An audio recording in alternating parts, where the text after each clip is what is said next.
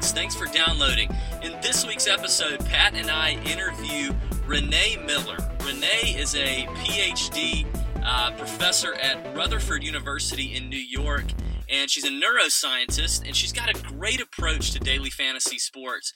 She's a writer for ESPN, Pro Football Focus, among others, big-time DFS player, and we just pick her brain. Her opinions are golden. You are gonna love that you downloaded this show. She's very interesting, very informative, and she's the DFS queen right now. There's just no one better than Renee Miller. So enjoy the show. We also talk a little bit about the legal issues and the landscape surrounding DFS, as the Illinois Attorney General is the most recent to declare daily fantasy sports illegal in the state of Illinois. Renee has her finger on the pulse of that issue, so she gives us a little insight into that as well. Hey, listen, check us out next week, too, as PGA Tour action is back and better than ever at the Hyundai Tournament of Champions in Hawaii. We will have a full-on show for that with another special guest that will be quite informative to help you gain your edge when you pick your rosters next week. We cannot wait for this long break to be over. It feels like it's lasted way too long. So thanks again for the download. Be sure to subscribe on iTunes and leave us a review. A review would really help us out. So thanks again, Golf Addicts, and enjoy the Renee Miller podcast.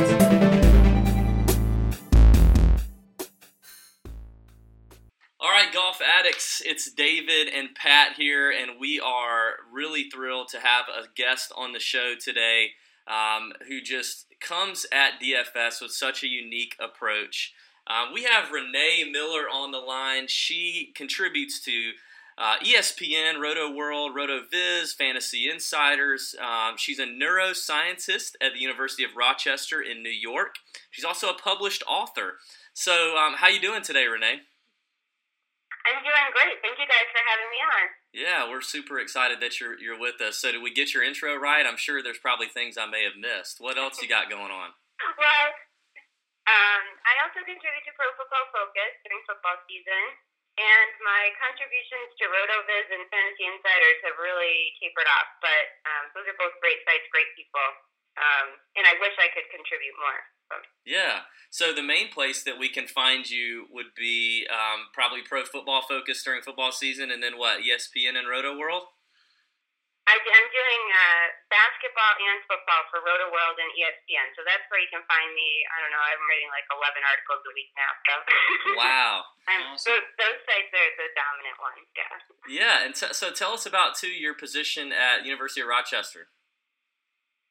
I'm a neuroscientist, so I teach undergraduate neuroscience classes. I do a little bit of research, mainly in the summer since my teaching load is kind of high.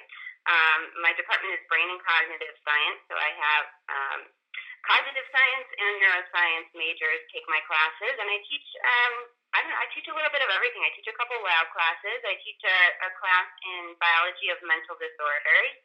I teach a neurochemistry class, and I teach a really fun class about animal behavior, like how and why animals in the wild do the behaviors that they do. Wow, that's interesting.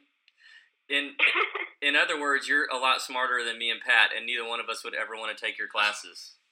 Oh, I think you would. We have a lot of fun. Okay, and so about that, we got to get rid of the most important stuff first, and I looked you up on ratemyprofessors.com, Renee, and as cool as you are, I'm thinking, man, if I were a guy in college sitting in your class and you're writing articles for ESPN and Roto World, why would I give you a 3.3 out of 5? Renee, how do you explain your rating on Rate My Professors?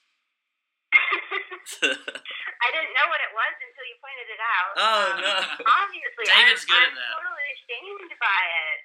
I'm not a B student, but,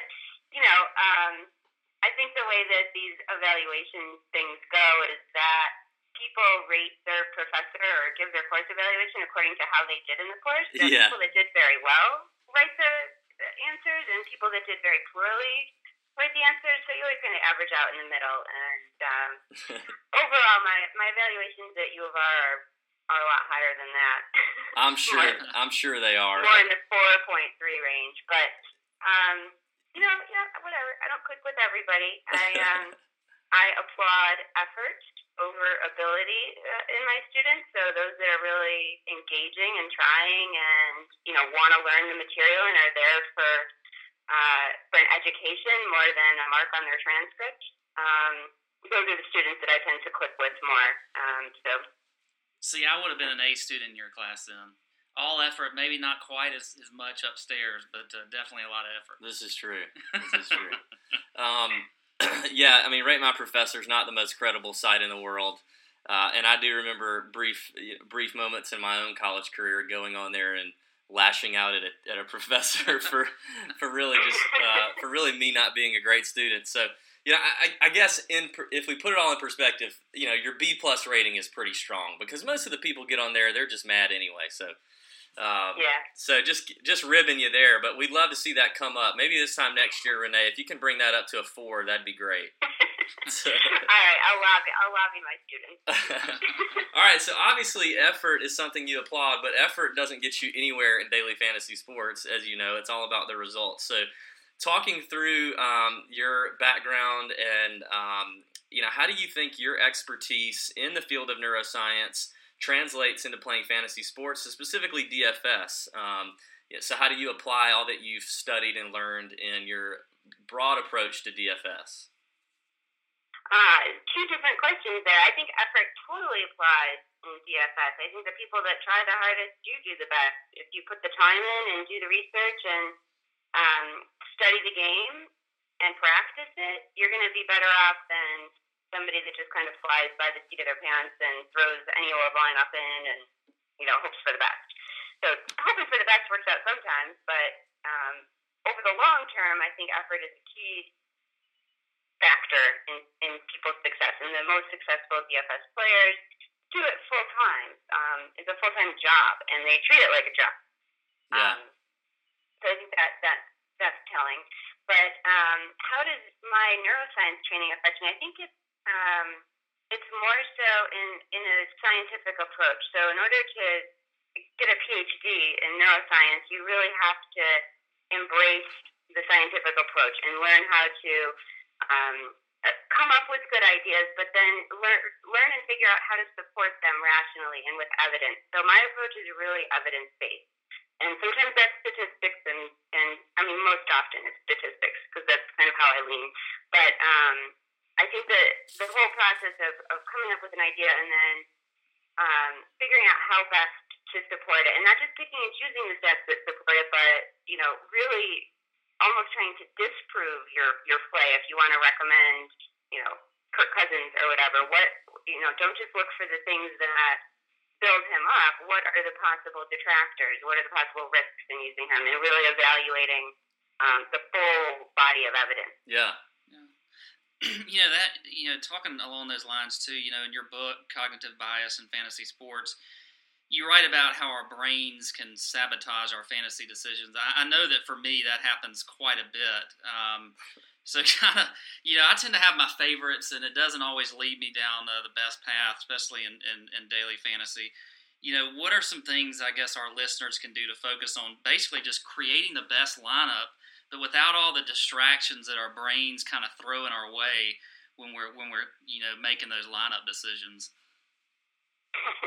It's a balance for sure. So I think the topic of cognitive bias is so interesting because we wouldn't have them if they didn't benefit us, like as a human species. We wouldn't maintain these cognitive biases, which are really like shortcuts that our brain uses to make decisions. And it's kind of a way to tricking us into thinking we're making an optimal decision, but it really might not be, because sometimes making optimal decisions require the brain to do a lot more work. And the brain already uses all the body's energy. It wants to do less work.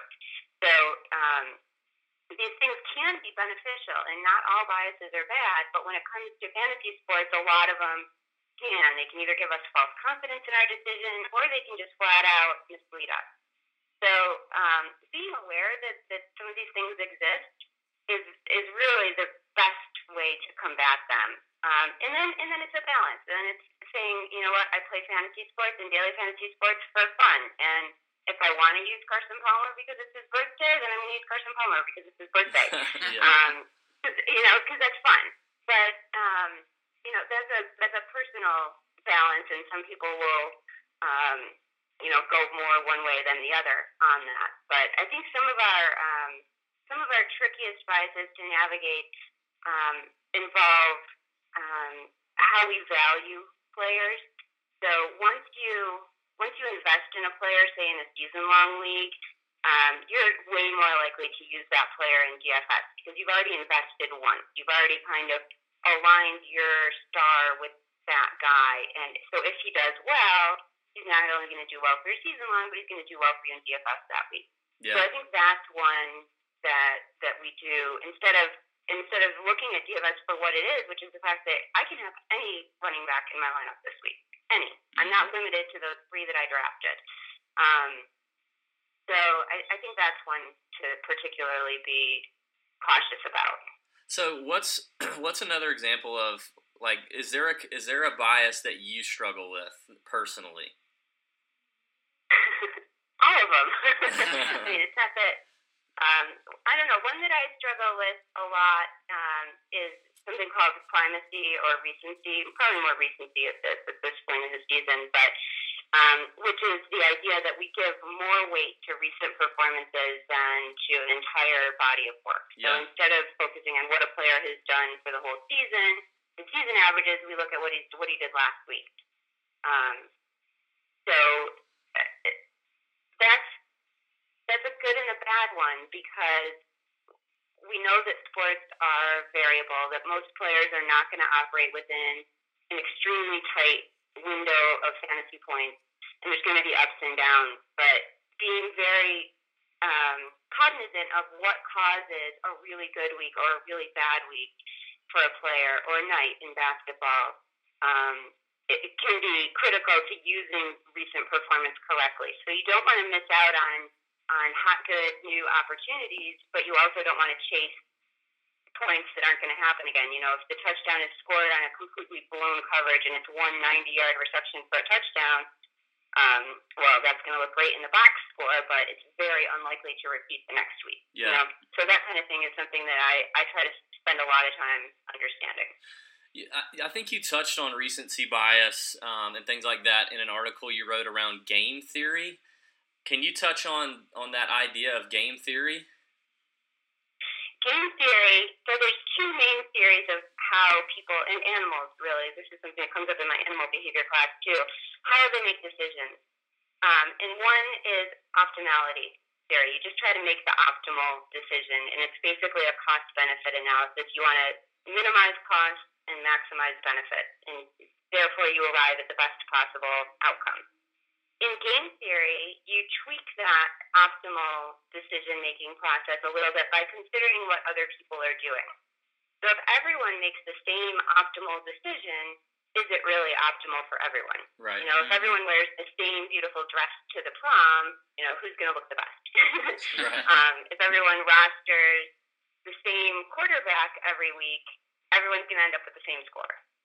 So game theory takes into account what other people are likely to do. And this is where the effort in studying the game of daily fantasy can really come into play, where you can really get a good feel for what players are going to do. So study other people's lineups. Study what the winning lineups are doing in cash games and in tournaments. And, kind of make it your hobby or side project to try to figure out ownership percentages. Yeah, that sounds good. Yeah, that's awesome. Don't study my lineup, though. Yeah. So we obviously focus our podcast basically around DFS golf. Of course, we love talking to any DFS, but do you play DraftKings golf at all? I love DraftKings golf.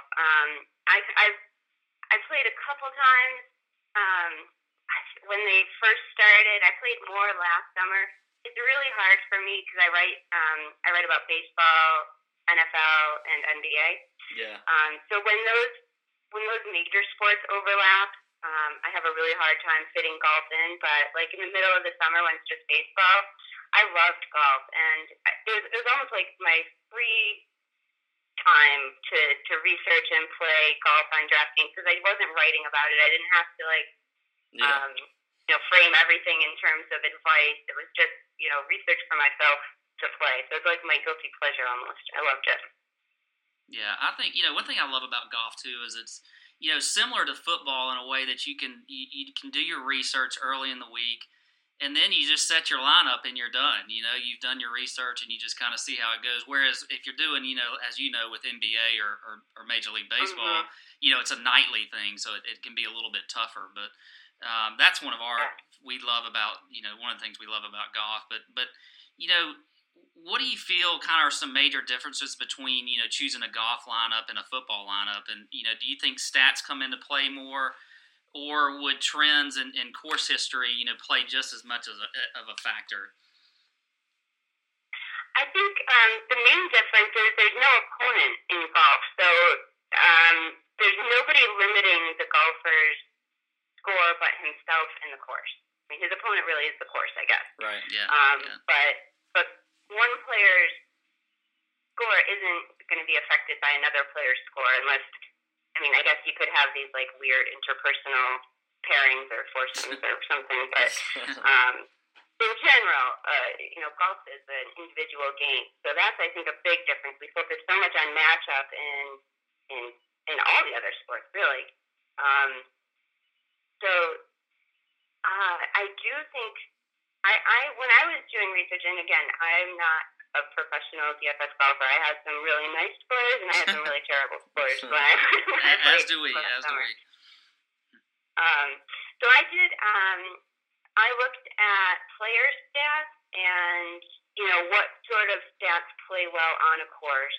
I think when you say course history, you mean like if that player has played the course before? Correct. Like if he's done well in the tournaments in the past. And one of the reasons I ask is because David and I are funny because we're very different in our approach, which I think helps us work well together. But David is a lot more stats driven. I'm more I guess I like to say a field player. I kind of just go by the guys I felt like, if they've played that course well or they're trending well, they've played well the last few weeks. So we kind of have that battle between us both on what maybe the best method is, I guess.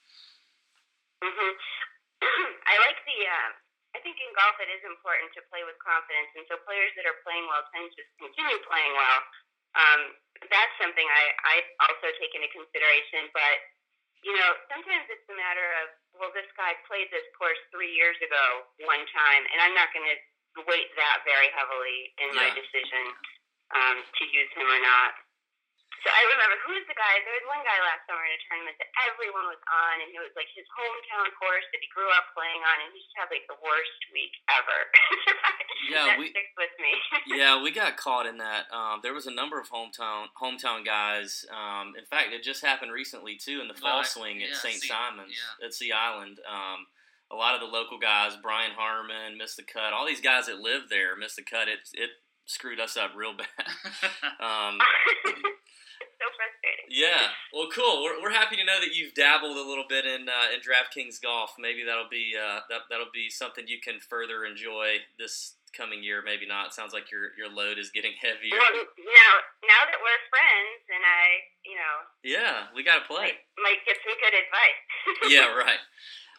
Well, let's switch gears a little bit, Renee, to a topic that doesn't feel fun to talk about, but is definitely an issue, and that would be just the legal issues surrounding daily fantasy, as Illinois' Attorney General is really the latest Attorney General to come out and declare this illegal, even though they do horse racing and lottery and all that stuff in Illinois. You're up in New York where that's happened recently. You're kind of right in the middle of it. So what are your thoughts on just the whole future of daily fantasy and the regulation? Is there any chance you think this could go away completely like the online poker industry did a couple years ago? What are you feeling as you're kind of in the know? Yeah, I don't know how in the know I am. I have no legal background at all. I've worked with DraftKings a little bit and trying to, put forth some honest, accurate public opinions. But I think it's horrible, and I think that the future of daily fantasy is brighter than the future of poker. I think really they probably grew a little too fast and with a little too few regulations. but there's no going back in time to fix that. So I think that both of the main companies and a lot of smaller companies too are committed to making changes that will preserve the industry for the long haul. And I think what's really disappointing about the situation is that this is a couple individuals going almost on a witch hunt here, and it just kind of it screams of like a non-democratic process to me. Yeah. When a single attorney general from New York or from Illinois goes out and makes broad statements. I mean, the attorney general of New York's statement was just, I mean, it was like hackish. I don't. Anyways, I think it gets me worked up. It hits close to home for you. We understand. Yeah, so, yeah, and I mean, there was like a 3-week period where FanDuel shut down in New York. We couldn't play on FanDuel. They're back up and running thanks to an appellate judge that reversed the decision to cease and desist. So we're back operating. It looks like there'll be a trial. And I think, you know, a lot of the rest of the country is going to watch and see what happens in New York. Yeah. I think the Massachusetts Attorney General put forth a really nice model. I don't know if you had a chance to read her statement that contained a lot of very specific and pretty reasonable regulations that would allow the game to continue in Massachusetts. So other states don't seem to be taking that kind of proactive approach, which is unfortunate. I don't know. I think the whole thing in New York and Illinois seems to be a lot driven by casinos who want a piece of this action, or states who want a piece of this action. Yeah. But that's unfortunate. It's hypocritical, really. Yeah, totally. I mean, it's. I mean, have you been able to get the ear of anyone in New York that you? Like, I know you wrote a really nice opinion piece right after New York's Attorney General came out. Have you seen any traction from things like that? Not as far as, like, being contacted by the legislators or anything. I worked with DraftKings public relations firm in New York City to write a piece about DFS as a skill game, and that was published in the Albany Times soon after the issue. I don't know, late November, early December, around then. But otherwise, we're just kind of in a wait and see. I think what I hear, the best thing to do is to reach out to your local representative. And I know that there are representatives in the New York State Assembly that are pro fantasy sports and pro DFS and have family members that play or play themselves and understand the game and support it. So I think, you know, bringing it to the light of the legislators in your state, New York or Illinois, or even if you're not in a state that's currently threatened, you know, you never know. When somebody's going to take it upon themselves to, you know, ban DFS. So just, I think, increasing education. I think what one thing that we've learned through all of this and all of the terrible reporting that's gone on is that a huge majority of our country doesn't understand what daily fantasy sports is at all. Right. So educating your representatives is important. Yeah, a lot of ignorance going around. Yeah, there is. Yeah, Pat and I we're based out of Augusta, Georgia, so we've not yet been threatened, but I know that it's in the works, you know, and you're just waiting on that time to come, and you're scared that it's going to happen. I mean, basically our whole podcast is built off of that, so and it's a lot of fun, and we get to talk to a lot of cool people like you because of it. So the opportunities that it creates for people too, not only to play, but you know, to make careers out of, or to have a great hobby out of, is also at loss here when regulation steps in. So, well, Renee, we appreciate your time very much, and you know, want to point our listeners out. Where can they find you on the web? What's your Twitter handle for everybody? My Twitter is @ReneeMiller01, and that's my best place to be found. I'm always on Twitter. Or they can take your class at Rochester, right? Or they can take my class at the University of Rochester, yeah. Well, that's awesome. We really appreciate it, Renee, and we'll be looking out for you come the summer when you can play a little golf, and you'll have to get some tips from me. I would not take advice from Pat again, as he's a field player, so he's not. Oh, come on now. I'll just alternate weeks, and we'll see who gives the better advice. I like it. I will say we kept a running tab of our own league last year. We play in a little 15-person league every week with some friends around here, and we kept a running tab on the money leader for last year, and it was me. However, it was close. But I was number one, and Pat was number two in our league, which is nice. But that's good validation. All right, so you're both good. We're both good, but you're gonna like my stuff better. We'll see. All right, Renee, we really appreciate your time. Thanks so much, and it's great to talk to you guys. Yeah, hopefully we'll talk to you soon.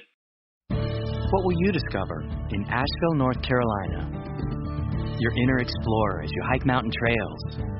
Your creative streak as you stroll the River Arts District. In Asheville, the answers can surprise you.